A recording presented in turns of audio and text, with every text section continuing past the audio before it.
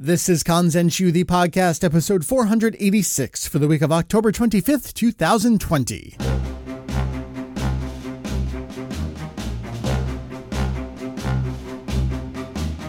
Hello, everyone, and welcome back to Kanzenshuu, the podcast, an extension of the all-encompassing Dragon Ball fan site, Kanzenshuu. We cover anything and everything Dragon Ball in hopes of enlightening, just a little bit of entertaining as well. What's up? My name is Mike. You may see me around VegettoEX. I'm kicking off this episode, and I am wrapping up this episode.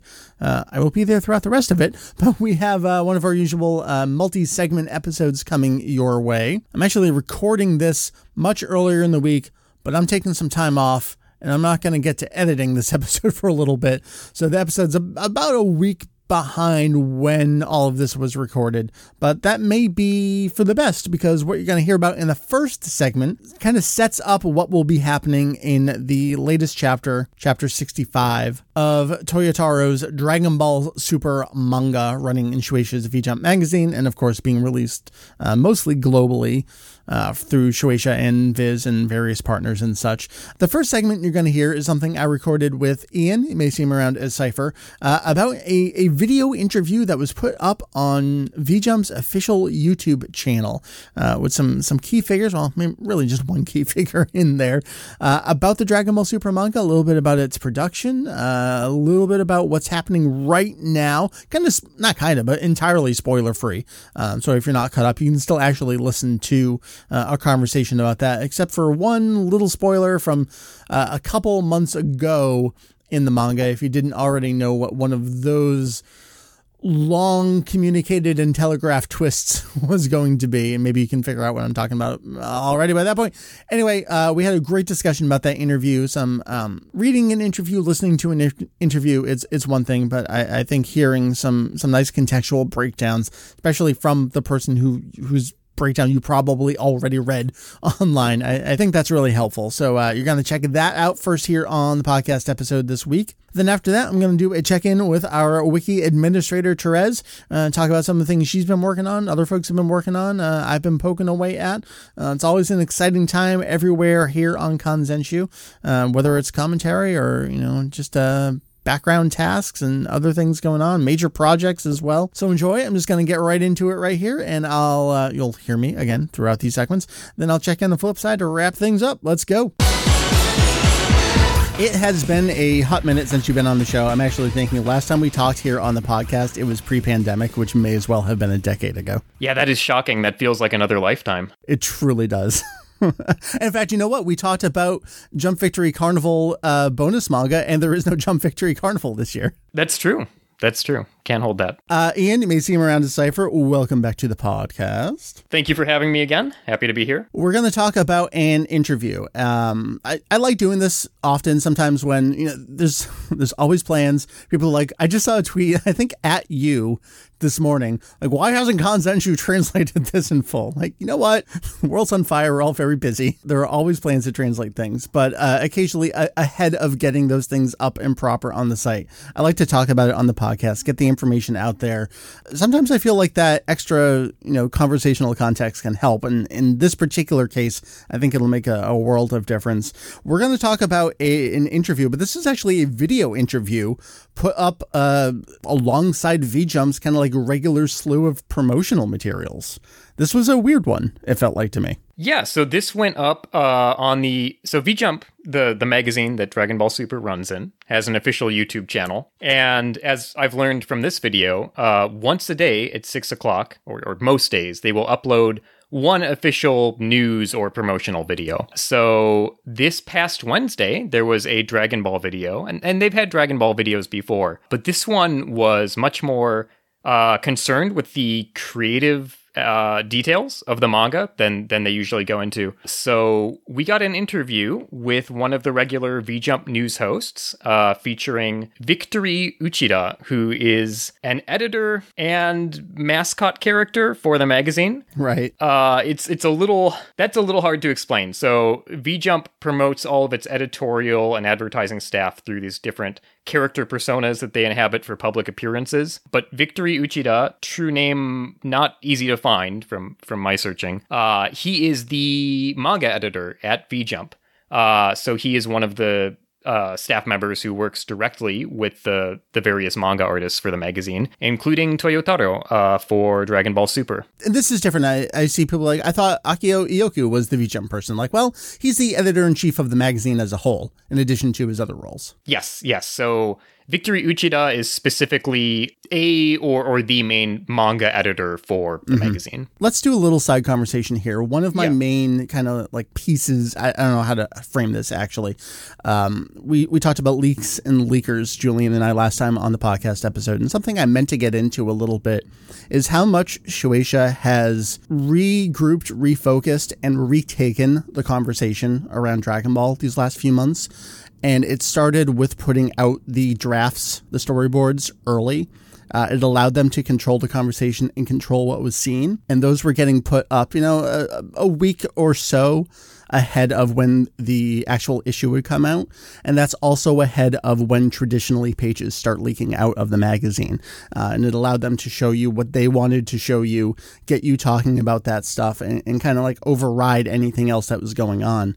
And I feel like this was, maybe it's just going to be a one-off, but this felt like a natural extension of that to me, where we're going to talk about stuff and we're going to even drop like an announcement, I suppose, sort of kind of, we'll get to that. How did it feel in that context to you? Yeah, well, for the past several issues now, like you said, before the issue releases, V-Jump has been releasing storyboards of the first roughly 10 pages of each chapter to the official Dragon Ball site. So this past week, they uploaded the first 8 pages to chapter 65, and then the next day, the same day, they put up this video interview, which directly comments on those 8 pages that they had released. And to my knowledge, that's the first time they've done something like that, where they've followed up on that initial preview with a video or with any other media directly afterward. And I guess I do want to point out, we're recording this before the chapter officially comes out. You're listening to this, presumably, after the chapter has come out.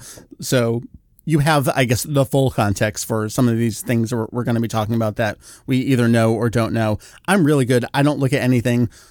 Nothing's spoiled for me. I don't know how I manage this. And I don't know what your internet experience is like, Ian, these days, but it's tough out there. Yeah, I try to avoid as much as I can. I'm fine looking at the official previews because I know they're not going to show anything they don't intend to be shown at that point.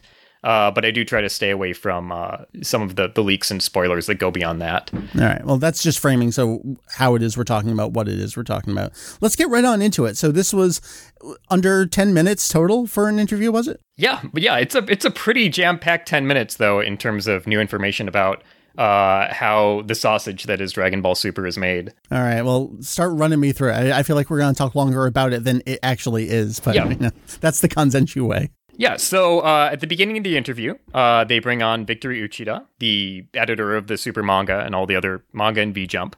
They begin by talking about the pages that went up that day. So the first 8 pages of chapter 65.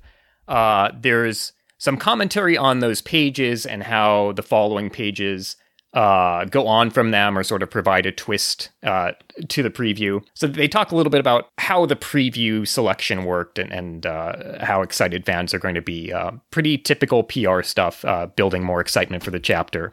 Yeah, building excitement. Please look forward to it. Thank you. Yes, yeah. And again, if you're listening to this, you probably have full context for the chapter by now. But what happens after that is our host, Yumi Koike. Yumi Koike. Yeah, not terribly important.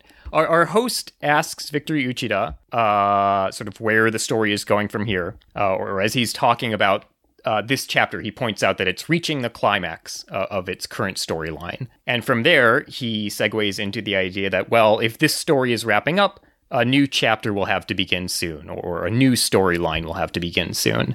So very, very casually, in the midst of this conversation about Chapter 65, we have our first confirmation anywhere that there is a new arc for Dragon Ball Super coming up imminently, one would assume, because they're talking about the climax of this storyline now. Sure. I mean, there's a couple questions in there. Climax, does that mean, 1 more chapter, 2 more chapters, 6 more chapters? I mean, if you talk about multiple chapters, this is a monthly release, so it could be a little bit. Right. We'll get to that. It's pretty obvious from the rest of their conversation that it's not happening next month. But it is on the table or in the works, as we'll find out. Got it. Oh, well, let me ask you then, just the way that was phrased, like, oh, well, I suppose a new chapter will have to begin. Again, I'm paraphrasing what you just paraphrased, but did that feel in Japanese like, oh, well, cheekily, I guess, I don't know, maybe something, or is it, yeah, absolutely, we're going into a new story arc? It's a little bit of A, little bit of B. So okay. The delivery and conversation is pretty cheeky, like, oh, well, this is wrapping up soon, so naturally it's time to start thinking about a new one. But in the finished video itself, when he mentions the new chapter having to begin soon, there is gigantic yellow text. So it's a little of A, little of B. Got it. Okay. All right, continue, please. So the host asks if he has any thoughts or feelings on how the new chapter is starting to take shape. And he mentions that his first interview for hashing out the storyline essentially is scheduled 2 days from whenever they're recording the interview. We don't know if it was recorded the same day as the chapter preview went up, but yeah. So that really does confirm, like, we're actively working on stuff right here, right now. Yes. It seems very preliminary. So as far as whether climax means one more chapter, 2 more chapters, probably a little ways out. Probably have a couple more to go based on the following conversation. So he says specifically 2 days from the recording, from the moment he is speaking to the host, he has a story meeting scheduled with Toyotaro and Toriyama. So from there, he talks a little bit about what meetings between the three of them are like. And this is actually one of our first new pieces of information contained in the interview. We've never had anything specific on what story meetings for the series look like. We know that Toyotaro and Toriyama are in communication with each other. We know that they exchange ideas. That's been referenced before. But this is the first time, I believe, ever in any behind-the-scenes conversation on the manga that someone has specifically said, these three people are in a meeting. And in this case, it's Toriyama, Toyotaro, and then Uchida as the editor. He says, we three get together to start thinking of the story. So that is coming up in 2 days from the time of the interview. So that's happened. That has now happened, yeah, by the time we're recording this. The way he frames the upcoming story interview, and this is a little ambiguous because of the way the Japanese works. This time specifically, he says their goal is not to arrive at a super firm idea or outline for the arc. It's more like narrowing options down from 10 to 3. That sounds a lot to me like what happened with what ultimately became the Broly film, where we know they had multiple options, at least 3, and they ultimately decided on going with Broly. So are there multiple options coming from the Dragon Ball room, or here are the things we would like you to consider? Maybe Toriyama has some ideas of his own, Toyotaro has some ideas of his own, and this is, all right, let's get in a room and we're not leaving until we decide what we're going to go with. Good question. Well, we know it's not quite, we're not leaving until we decide, because he frames this meeting as going from 10 to 3, so it's not final. Okay. It's a good question, though. We don't know from his wording where the ideas are coming from. It's just, and as an example, 10 ideas down to 3. And this is where I mentioned the Japanese being a little ambiguous. It's not clear if he's talking specifically about this meeting as opposed to other ones having that 10 to 3 feel to it. Right. It seems like he's talking generally about story meetings at this phase, right? At the start of a storyline. How this typically goes at this point. Yes, but then he does specifically say that this upcoming meeting is about narrowing down those choices. So it feels like it's setting up the general style to these early meetings, then clarifying that this upcoming one is at that phase. But there's a little wiggle room for interpretation. Did that sound different or feel different from, and maybe I'm just misinterpreting things, did that sound like the Galactic Patrol Prisoner arc, they knew what they wanted to do from the start of that, as opposed to this new arc where it's, well, we don't really know where we're going to go with this one? Well, it sounds general. Again, the setup to this sounds general. Like, at this phase, we'll be narrowing down those ideas, and that's what we're doing in this upcoming meeting.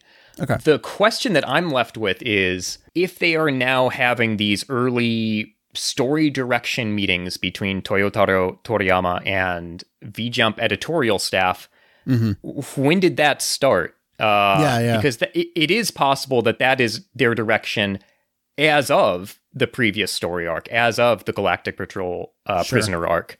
Because the tone to the way the story arcs that coincided with the TV series were presented with was very much Toriyama comes up with drafts, he gives it to the staff at Toei Animation, he gives it to Toyotaro, and then they take their various spins on it, right? And they collaborate from there.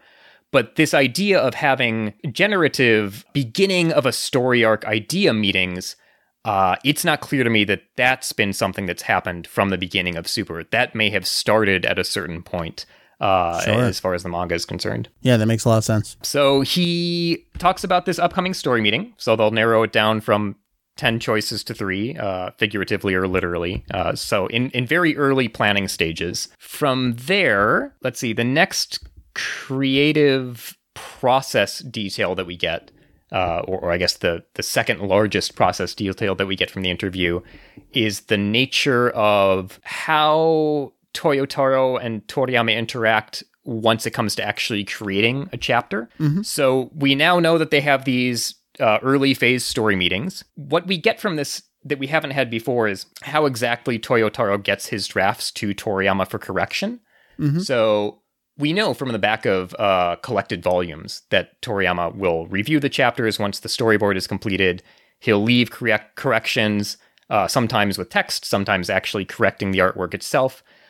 This is the first time that they've clarified how that works. So Toyotaro will complete very detailed storyboards. They talk about how detailed his storyboards are compared to other artists. And the reason for that is they're basically the finished line work. He turns that into editorial, and then editorial hands that draft back to Toriyama for an additional check. So that seems to be the way Super has always worked as a manga, but it's clarified that that's still the process now. The two big details we have on the creative process from this are, 1, the idea of these story generation meetings, 2, the idea of how the manga gets to Toriyama.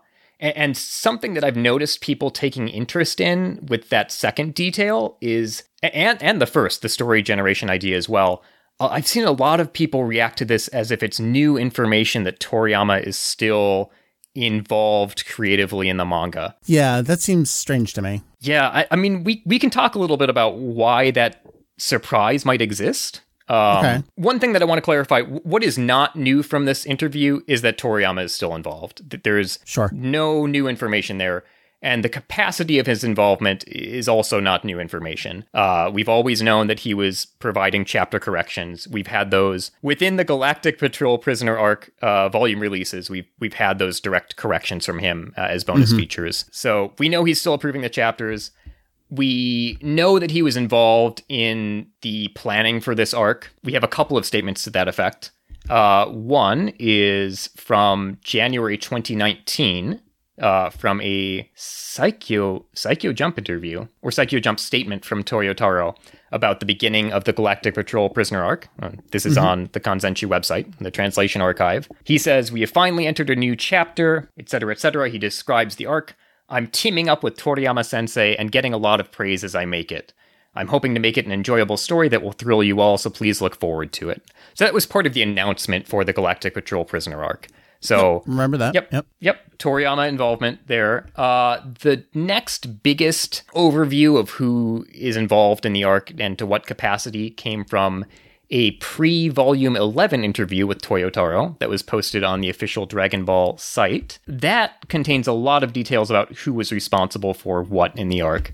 And one of the most interesting pieces in that was Toyotaro taking direct credit for the designs of Moro and Merusu, so the two big main characters, the new guest hero character and the new villain of the arc. So that is a change from previous arcs. So in all of the previous Super arcs, we know that the designs have come from Toriyama. He's been very front and center with taking responsibility for the overall direction of the story. I guess the only the only slight difference in there would be the Gods of Destruction, where they collaborated with each other. That is, they kind of split true. it down the middle, and a couple they did direct collaborations on. But yeah, that was Toriyama designs. We got Toriyama designs, which maybe we'll mention with regard to something else here. But yeah, Toyotaro's busting some design chops here. He did Shirasu for Heroes, and then he gets to do a little bit here. Was that interview the post on the site? Was that where he had some of his little goat figures up on the desk? Yes. Yeah. Okay. He talks about needing to model 3D goat figures so he can draw Moro's horns correctly. That's right. I was adding that stuff to the wiki. I was like, oh yeah, we didn't translate this. I've may have a draft of that that I'm looking at right now. All right. What we got out of that interview was Toyotaro is clearly taking more of a creative lead on this arc than he had been. Sure. And we don't need to clarify it or qualify it any more than that, right? We know that he's designing main characters at the very least, which is not a role he was into that capacity in previous arcs. But in that same interview, we also have details about Toriyama coming up with at that time, unrevealed twist for the character of Merusu, which we now know to be that he was an angel. So even within that interview, you have details about Toyotaro being in an elevated creative position, it seems, but also allusion to very direct ideative involvement from Toriyama.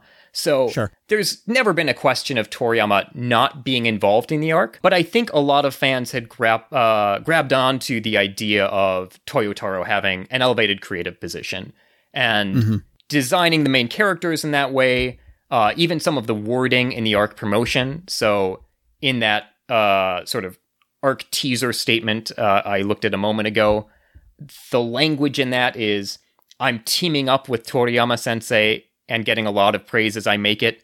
The language in promotion has been fairly different in this arc from previous ones.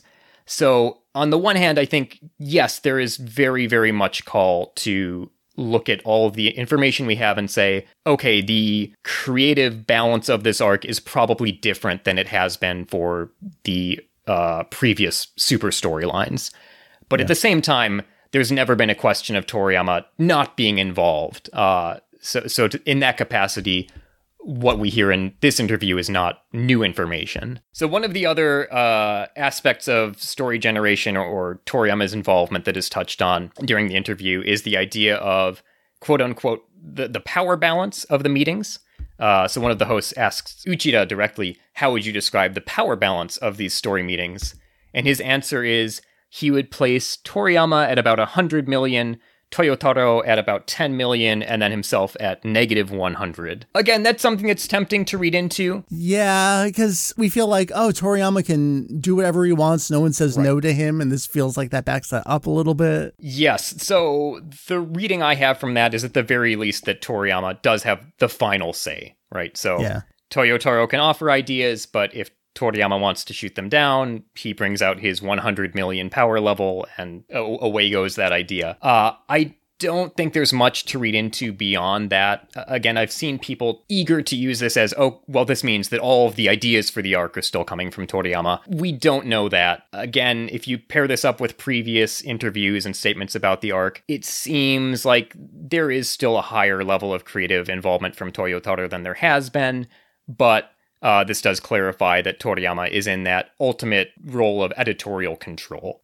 So there's not a whole lot of new information there. Again, this is pretty much what we've been told the workflow is for Super from the start. But it's something you can pair up with other interviews and statements surrounding the arc if you want to play the guessing game of exactly how much each party is involved. So that's what we get out of the creative details on Super from this interview. There are a couple of sort of odd miscellaneous comments about Super worked in here as well. One of the conversations they have is about Ultra Instinct, or Migate no Gokui. So they talk about how clever the name pun is in Japanese. There is a literalization of the characters in a word for selfish that represents the body moving on its own. They talk about how interesting its movement is on the page. And there's a comment from the host about being shocked by seeing it in the manga for the first time, and then being surprised again once she saw it in the anime, which is a little questionable as a comment, because it seems to present the idea that it debuted in the manga ahead of the anime, which was not the case. But, they're talking up the manga. They're doing a bit of PR for it. Victory Uchida has a comment about being shocked by the silver hair when he first saw Toriyama's design. So he mentions in an early generative meeting or an early story meeting with Toriyama and Toyotaro, when they were discussing the idea for Ultra Instinct, he did not picture it being accompanied by a visual change. So when he later saw Toriyama's design with the silver hair, he was really surprised by that, which is interesting. So I guess people can look into that as far as what the initial intent behind Ultra Instinct was. It was not initially brought up as a new form or something that was accompanied by a visual change. He has another interesting comment that follows that, where he talks about being wowed by the kind of stoic expression on the art that accompanied the art that first showed off the silver-haired Ultra Instinct design, which first debuted. Let's see, you had that. It first showed up in a V-Jump in April 2018. Yeah, so it was the April 2018 issue, so it was that February that came out. Okay, so we first got Toriyama's design for Ultra Instinct in this April issue of V-Jump in 2018. Right, that's when we got it, so obviously they got it much sooner than that. Yes. This is also something I was trying to hash out. I very vividly remember seeing that form for the first time in a Xenoverse 2 trailer, which I believe was part of a live stream a few days before that issue came out, because the trailer formally went up, I think, on the 23rd. I could be totally wrong in that. It was all like within the span of a couple days, but that was around the time we got it. But his comment is specifically on Toriyama's design, which is really funny. Right. Yes, so we have Toriyama's design. It was published in that issue. In fact, we've had that design since 2013. Yes. For all the world, it is just a recolor of his Battle of Gods Super Saiyan God Goku design. Instead of red hair, we have silver hair and the eyes recolored to match. So for him to specifically praise the stoic expression on this new impressive Ultra Instinct Goku art is pretty funny, having the actual image to compare that to. And it's very possible that he doesn't remember that it was edited from the Battle of Gods art. But having that image as a fan, it's pretty funny to hear that comment coming from the interview. I feel like one final framing I want to do for this interview, and I also feel like I'm a bit of a broken record on this kind of stuff, but who knows who's listening to this for the first time, I want to learn more about this stuff. How does this all work? I think it's very important to note that none of these interviews are ever hardcore investigative journalism. These are all propaganda pieces. They're telling you exactly, to my point earlier about combating leaks and leakers, they're telling you exactly what they want to tell you when they want to tell you it. This is all generally pre-planned, and other than maybe like a funny off-the-cuff answer that you get in the middle, they know what they're going to tell you before they turn that camera on. Yeah, I think that is really important to note. And especially when it comes to the guessing game of who has how much creative control at this point in the manga, which is definitely a point of interest for a lot of fans. They're never going to say, even if Toyotaro is writing 95% of a storyline at this point, they're never going to go into those details, right? They're very interested in having Toriyama's name on the manga. He is still clearly involved. That's always the spin they're going to put on things. And, it's not, there's no, I don't get the sense that anything in material like this is lying to the audience, but there are definitely things left intentionally unsaid whenever you have material like this. I guess my final question for you in the interview is that key piece about, well, I guess we're going into a new story arc. I feel like everyone's had their own, I was going to say opinion, but everyone believes what they believe to be true. Everyone assumes, well, they're definitely going to do a new movie, and they're definitely going to do the Moro arc. They're definitely going to end the manga here. This is definitely the end of the manga. No, they're definitely going to do a new story arc. Well, they just told us they're going to go into what sounds like a totally brand new story arc. What are your thoughts on that casual but intentional drop during a YouTube channel V-Jump mini interview? So this is actually maybe the most intriguing part of the interview, or the reveal for me, is the nature in which it was revealed. Because Dragon Ball Super from the start was this huge multimedia initiative, right? Yep. If you think back to the initial 5 arcs, so counting... Well, hold on. Initially, it was, we're going to do a TV series. We don't even have a logo for it. All right. No, we're going to do a comic too. Hold on. We're getting there. Right. It's been a strange ride, but I'm thinking even back to when we had the sort of between arc episodes after the Future Trunks arc, before the Universal Survival arc. I remember magazine spreads, right? Huge announcements for these 2 episodes with hit. So right. It was this, right? Every new story detail had a big multimedia push behind it. And starting with the Galactic Patrol prisoner arc and continuing into whatever this new arc is that has now been teased, it's very much been sort of a low-key, okay, we're getting ready to do the next chapter of the manga now. Chapter being synonymous with storyline here, right? We're ready to move into a new phase of the manga. And that's very different from what Super started as. So I'm wondering, especially since they're talking about these generative ideas between V-Jump editorial, Toriyama and Toyotaro, if the workflow is now, the creative workflow, if it's now closer to what a standard monthly or weekly manga would be than what it started as, which was this huge, okay, let's get the anime team on board, then let's have this promotional manga running. It really feels like it's shifted gears into something that is much different from that initial multimedia campaign. And quite frankly, sustainable at this point. I mean, you had Toyotaro designing characters that, I mean, as the manga author that would debut in the TV series first and try to dictate that. I mean, we can think to so many examples of when things were falling apart and changing last minute, the Jiren and the Topo stuff.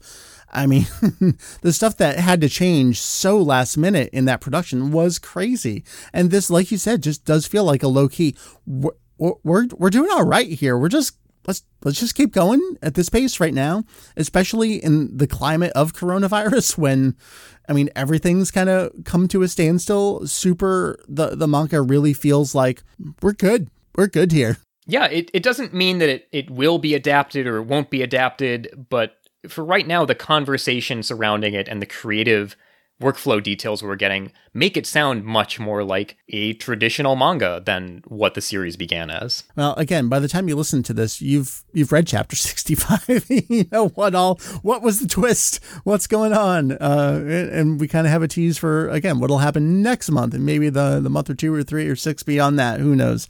It's coming up soon. Thank you much, man. I was saying in our chat, like, I always have these ideas about episodes and then I forget to actually ask the people to do them. And then the weekend goes by and I'm like, oh, crap. So thank you for kind of like the last minute agreeing to do this. I'm glad we could find a time, especially I'm taking today off. So Japanese time zones are difficult to work with, especially during the week. So thank you again. Yeah, thank you for finding a time when I could record on a weekday in Japan. It's late evening here. All right. So I'm going to let you hang up and get to rest. But thank you one more time and I'll see you next time. All right. Thanks for having me.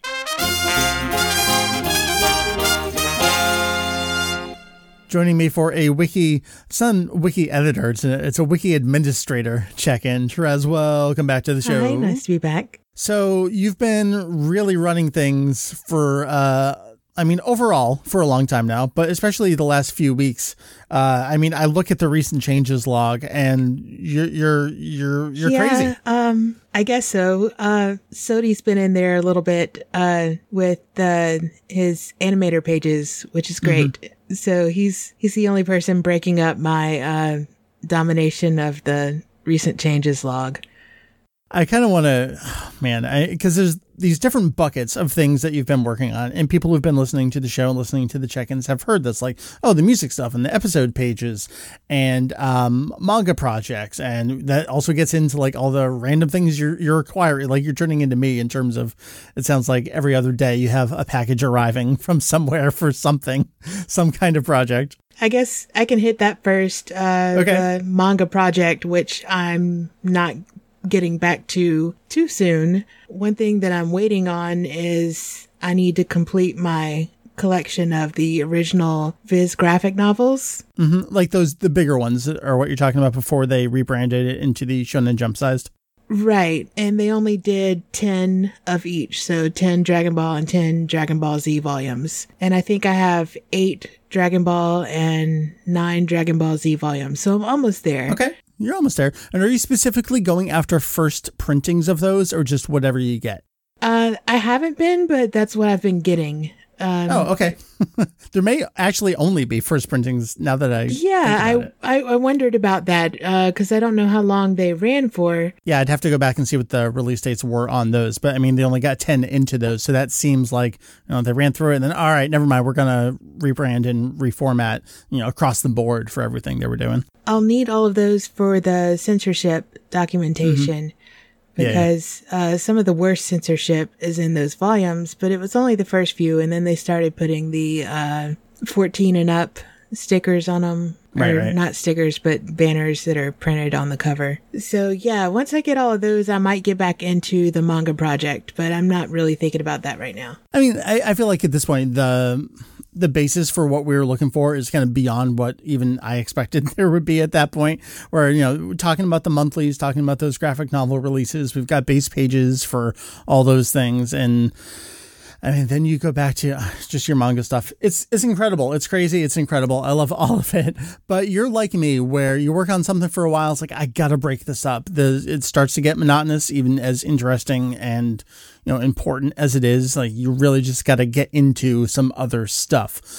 So I see you definitely have been getting back into Sumitomo, cataloging Dragon Ball Super, just episode pages. You were in GT for a little bit. You've been all over the map. Where do you want to go and talk about some of the things you've done? Can we talk about GT actually a little bit? Because you mentioned to me that Julian was doing some stuff with you. Is this just a matter of, I feel the way you described it, like no one cared enough to really get down some of this info? Yeah, like some of the characters' name puns were, a mystery. Like, they weren't in the guide that Herms did, and I asked, and everybody was like, I don't know. Who was that? What? Yeah, like nobody knew, nobody cared, nobody wrote it down anywhere, and it ended up that, these name puns weren't even that hard to figure out. Like, I figured it out myself, and I don't know Japanese. Like, I love that. That's such a great feeling when you look at something, you go, I know what this is. I got this. And you check with Julian and you're right. And you're just like smile on your face the rest of the day. Yeah. And, I was just amazed that, 20 years after this show came out, there was still all this stuff that nobody had even bothered to figure out. Yeah. So I don't remember what got me started on GT pages. I don't either at this point. Were you felt like watching something different? Oh, I remember what it was. Yeah, I was watching, because I always watch something when I'm eating, usually news shows, like whatever is on the news websites. I'll watch that while I'm eating so that I don't feel like I'm wasting time. It's like a personal quirk of mine. So I was watching GT because I was thinking, is GT... I've never seen it all the way through in Japanese, so I'll just watch it in Japanese while I'm eating, and it won't even tempt me to do wiki work. I know what that's like. Yeah. It's not true, though. And that just didn't happen, right?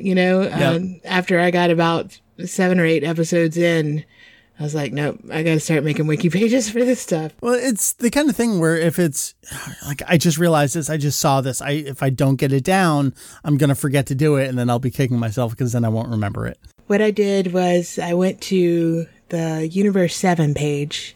And we've got a list of planets going on the Universe 7 page. Right. Yeah. And that's like a different topic, which I will shortly get into, because we have this comment in Dragon Ball Super from Shin, the Kaioshin of Universe 7, that there are only 28 planets in Universe 7 that have intelligent life. I'm going through and trying to organize the planet list so where you can separate it and say, well, these planets probably don't count because they're in anime filler or GT or whatever, so I'm just separating it based on where they come from. So I started the GT section on the Universe 7 page and started making the planets one by one that they visit in Dragon Ball GT. So yeah, because that early arc, I mean, they're bouncing from planet to planet looking after the Dragon Ball. So once you get past there, like that's pretty much all the planets in GT. Yep. So I'm making pages for the planets. I'm making pages for all the characters on those planets and, a few items here and there, things like Mount Calvo. And then I had to watch 2 whole episodes dubbed. I've seen the whole series dubbed before, but it's been years. So I watched 2 episodes on Planet Calvo dubbed because apparently the English name for Planet Calvo, which is based on a volcano, is Gelbo. And I don't know where that came from, because I'm sitting here watching the dub and they never mention the mountain or the planet by name. So I'm like, where does Gelbo come from? And it turns out it's from Dragon Ball GT Transformation, which is a video game. And of course, I've never played it because I don't play video games. Stuff like that. I just little details here and there. And I spent probably 2 weeks making GT pages and then I was over it. Yeah. I mean, luckily the series is only 64 episodes. That's one of those things where, you made a significant dent already at this point. Yeah, and we only have 10 pages made, episode pages for Dragon Ball GT, and that's about as far as I got. Yeah, but like you said, you branch off of that. You do characters and locations and planets and that kind of thing. Like, there's a lot more to it than just, I did 10 episode pages. Right, yeah, and I mean, I didn't even do the episode pages. They were already done. So I just did all the miscellaneous stuff associated with those pages.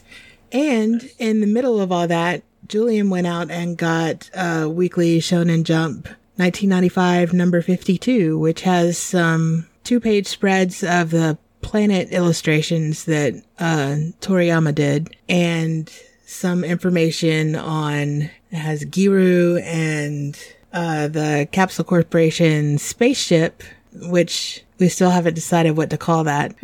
Oh, right. I think I just called it Capsule Corporation spaceship parentheses Dragon Ball GT. Yeah, I think I agree with that. Yeah, that's the kind of thing. I mean, we've seen Toriyama's illustrations before, but when you go back to the original, first printing of that stuff, like, there's a caption over here. Oh, there's a little sidebar over here. It's good to take a look at that stuff and see, what were they saying at that point? Right. So Julian translated the little bit that they gave about Giru, and Cypher translated the bit about Planet Monmath. So I added that to their pages. And another thing that's nice for GT stuff is that we have Nakatsuru designs for basically every GT character. All of that is in the Human Racial Dictionary in Chosen Shu number 4. We have a lot of information for the GT stuff. We just have to get it all down. Yeah, there's actually more GT stuff than you think there is between the Chozenshu and the Perfect Files and the Dragon Box book for that, and now we have the anime comic. Got the 3 volumes of that out so far. I know there's some interview stuff in the back that we want to get translated at some point. I don't know. Maybe it's just because I'm from the older audience, but I find information about GT more historically interesting than I do about super production interview stuff. I don't know. Maybe it's just because GT was still new when I got into it. It's really hard to put into words to me. I guess because GT still feels to me like part of the original run and therefore history, and I'm generally interested in older stuff than I am current stuff. Yeah, well, the super stuff is kind of easier to find. It's more accessible in general. Yeah. So that probably has something to do with it because, with the GT stuff, you have to dig it up just like you do for the Dragon Ball and Dragon Ball Z stuff. Yeah, and I guess for the super stuff, maybe other people have talked about it too, so you don't feel the need to work on it as much or dig for things. It's like, all right, someone else will probably have tweeted about it, or, like an Italian or Spanish site will have covered something. That's at least a reference. We can get back to that. Someone did something with it. I feel like for a lot of the GT stuff, just never got touched. Like you're saying with some of the name puns, just no one ever bothered. So it is kind of crazy because I've been asking around with, our larger circle of Dragon Ball nerd acquaintances, when I have questions about stuff. And it's just kind of crazy how little people know about GT in general. Yeah, we saw it, but it just didn't stick. I feel that way about GT. I've always felt that way about GT. It just never sticks with me. As many times as I try to rewatch things, I just never remember it. Once I'm done with all this wiki stuff, I will be like the GT expert, whether Excellent. I want to be or not. It's just gonna happen that way. So what else you got going on? Well, one good news thing is that I finally finished a project that I've been working on for 2 years, which is I finally got episode pages made for every super episode. And what had stopped me from finishing it before is I hit a snag in the Sumitomo catalog. and I wanted to take a break from that, and only had like 10 or 20 pages left to make at that point. And I was making pages at the same time as I was putting the music table on the page. So I just kind of stopped everything at once when I hit the snag in the Sumitomo catalog. So I'm back to that. I figured out what to do with the Sumitomo stuff. I got all the episode pages made, and now I just have to finish making the music tables for those pages. And I've got about 20 of those left. I did the special last night before I went to bed, which was episodes 109 and 110. What was the snag with the catalog? Was it you couldn't tell if something was kind of like stock music or something like that? Yeah, there's this one thing. When Trunks goes to visit Gohan does this little Great Saiyaman act, and there's this music that is playing while he's doing that, and I didn't have any really strong feelings about whether it was actually Sumitomo or not. I was trying to figure out, should I put it in the Sumitomo catalog or should I classify it as something unknown? And I just couldn't decide. So I just quit cataloging Sumitomo at that point and went to go do something else. I don't remember what I went to go do, but that was probably more than a year ago. So I finally decided what to do with it. I don't think it's Sumitomo, so I'm going to classify it as unknown. And I got back to work on that. And I'm nearing the end.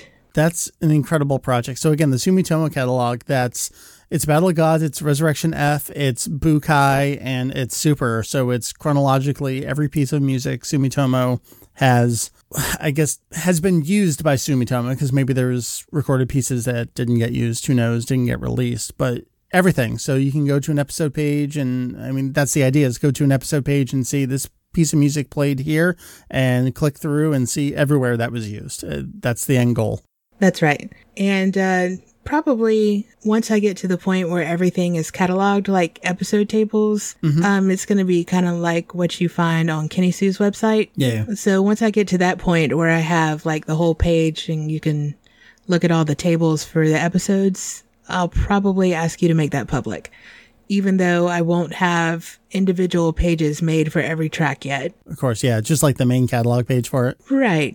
I'll probably ask you to make that public, and also the catalog that has, the ordered list of tracks as they were used. So I'm excited about that.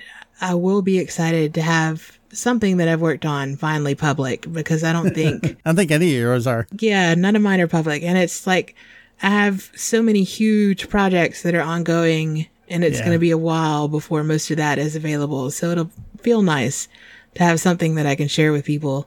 It's going to be one of the biggest ones too. I mean, some of the other ones are pretty tiny. I mean, Joe's, which page was his? Was it the capsules page? That's a pretty long, in-depth page, but some of the other ones, like one age page from Ken, and some of mine are pretty short. And for Sumitomo, Kai was complicated because the scores are slightly different between the Japanese and international versions. Right. So which one did you prioritize for that? Like in order, the international or the Japanese? I did it by scene. And we talked about this before. I know it's been a year, but I did it by scene. So if, even though they're edited differently, if, one track comes in like just slightly before in the Japanese version, then I'll number it by where it came in the Japanese version. Gotcha. Yeah, it's kind of complicated, but it works out. So the numbers will give you a clue of how early in Kai they were used. But in some cases, it might be something that was only used that early in the Japanese version. So we've done music, we've done GT, we've done super pages. What else? There are a million other things you're working on. Once I'm finished with Sumitomo, I'm going to go back to Kikuchi.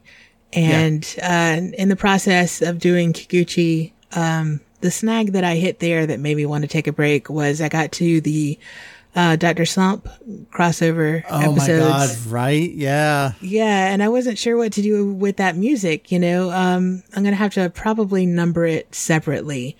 Because eventually I'm probably going to want to catalog the Dr. Slump music one day, or maybe somebody else will.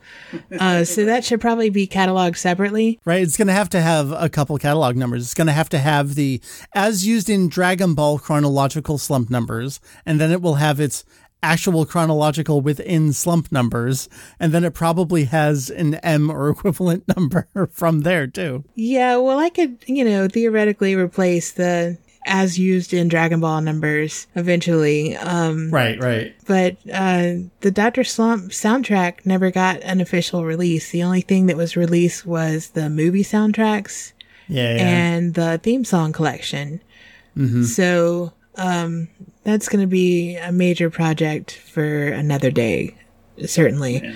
So how would you go about doing that? Would you just isolate all the pieces as used in Dragon Ball and then just start watching Dr. Slump and be on the lookout for anything that you recognize from the Dragon Ball ones? Or would you just do the Slump catalog? For now, I'm not going to worry about it. No, of course. I'm just going to say theoretically, this is from Dr. Slump. But yeah, I mean, it's kind of the same thing that I would have to do for any of the soundtracks that weren't released. Did the Tokunaga soundtrack for GT ever get a release? So all that we ever got was the soundtrack for the 10th anniversary movie, which used Tokunaga's soundtrack. So any pieces that were used there in the movie got that release, but that's obviously a very limited portion of the soundtrack. Right. So, for that, I'm going to be flying blind through that and everything's just going to get a number, which is basically what happens with the unreleased tracks in the rest of Dragon Ball music. So it's not that different from what I'm doing. So anyway, once I get back to Dragon Ball and Kikuchi, which should be pretty soon as I finish Sumitomo, then I'll also get back to making release pages for the Dragon Ball releases. Oh, that's right. You've been doing some of that kind of sporadically, myself as well. Like, oh, this is a DVD. This is, what did I scan? Oh, is the Dragon Ball DVD releases? The saga sets. Yeah, I'll go through those and copy any information, like character profiles, plot summaries, all the stuff that's on the DVD or on the case or in the booklet that came with it or whatever. Make sure all that information is out there. That was my vision when I first made the DVD guide on Daizenshu EX. Like, oh, there's only so many DVDs. I'm going to have an individual page for them all, and I'm going to list what trailers are on there, and I'm going to put a screenshot of the menu, and then Funimation just never stopped releasing things. And so it became impossible for a single person to do. So I'm glad 22 years into my website maintenance now that we can kind of get back to some of these, original visions that I had. And just sitting here talking about all this stuff is making me want to hang up and get to work. I know. I'm keeping us away from doing productive things. This is productive, though. It's somewhat productive. I'm is. telling everybody how productive we are. Right. Look at me. Look how productive I am. Haven't I told you how productive I am? That's pretty much all that I have to say anyway, so you might as well let me get back to work. All right, that's fine. I'd say, what have you seen someone else working on? But you already mentioned it. His animation stuff. I mean, he's the only one who's been incredible. Doing anything lately, except for the stuff that you added to the, you did Kento-un and the Nyoibo. Yes, I am doing my Journey to the West reread. So I'm taking notes as I go, and I've also taken notes for things that I haven't gone in and added to yet. Like there's some things that I know, like I could write this now, but I remember this character comes back later. Like the Ox Demon King, he's got an early introduction, but he's got a major storyline later with his son. Is it Red Boy? Is that what it is? That's where the Basho Sen comes in. Like, I'm just going to wait before I add any of that stuff. Just make my little notes for now and hold on to it. I don't know anything about it, to be quite honest, but I did make that Kento-un page, and I made a list of all the writers, people who can write it. Great. And then I was going back through for Kikuchi stuff, and I'm watching some filler episodes that I've never seen before. And I didn't realize, yes, Namu, he wrote Kento-un, and I didn't know that. That makes sense. So I added him to the list. That's a good page. I think Joe threw that on our candidates for public pages. I think. Did he? That's my page. He can't offer up my pages for public consumption. There's something I think like in the 90s of Journey to the West that I want to cite before I feel like I'm truly done with the production there on that. But that's been a lot of fun. Yeah, I love those kinds of pages where someone starts something and then a year later someone else comes in and adds a bunch of stuff, and then the original person, it's like, oh yeah, that was a good page. Let me come back to that and add some more stuff into it too. Those are some of my favorites. Yep. So that's it. That's all we've done on the wiki lately. That's all. I mean, it's a lot of work. Yeah. It really is. Yeah, I know I'm putting in a lot of work. You sure are. Well, I appreciate everyone else appreciates it too. I know Heath has been out of the computer game for a little bit, but he's back on, and I know he certainly appreciates everything you're doing too. Well, that makes me feel good. All right, well, I'm going to let you go. I can feel the I want to work on stuff again from your end and my own. There's a couple things I want to get in there. Kind of lock myself away with Journey to the West. I think that's what I'm going to go do for a little bit. So, Therese, thank you very much. Follow on Twitter. Yeah, I'm back on Therese 27 now. I don't know if I'm offering anything special. I do occasionally tweet about what I'm working on, but everybody ignores me. So sometimes I forget to tweet what I'm working on because I just assume that nobody cares. I tell you, I read everything, even if I don't acknowledge things. And I know that's bad because I feel the same way. I'm like, I type something and nobody cares. Went into the void. Did anyone read it? But I know people do that. I need to make a concerted effort to tell people whose stuff I read and stuff I listen to, like, I enjoyed it. Thank you. So I say that to you. All right, I'm going to let you go. Thank you so much. Okay. Thanks, Mike.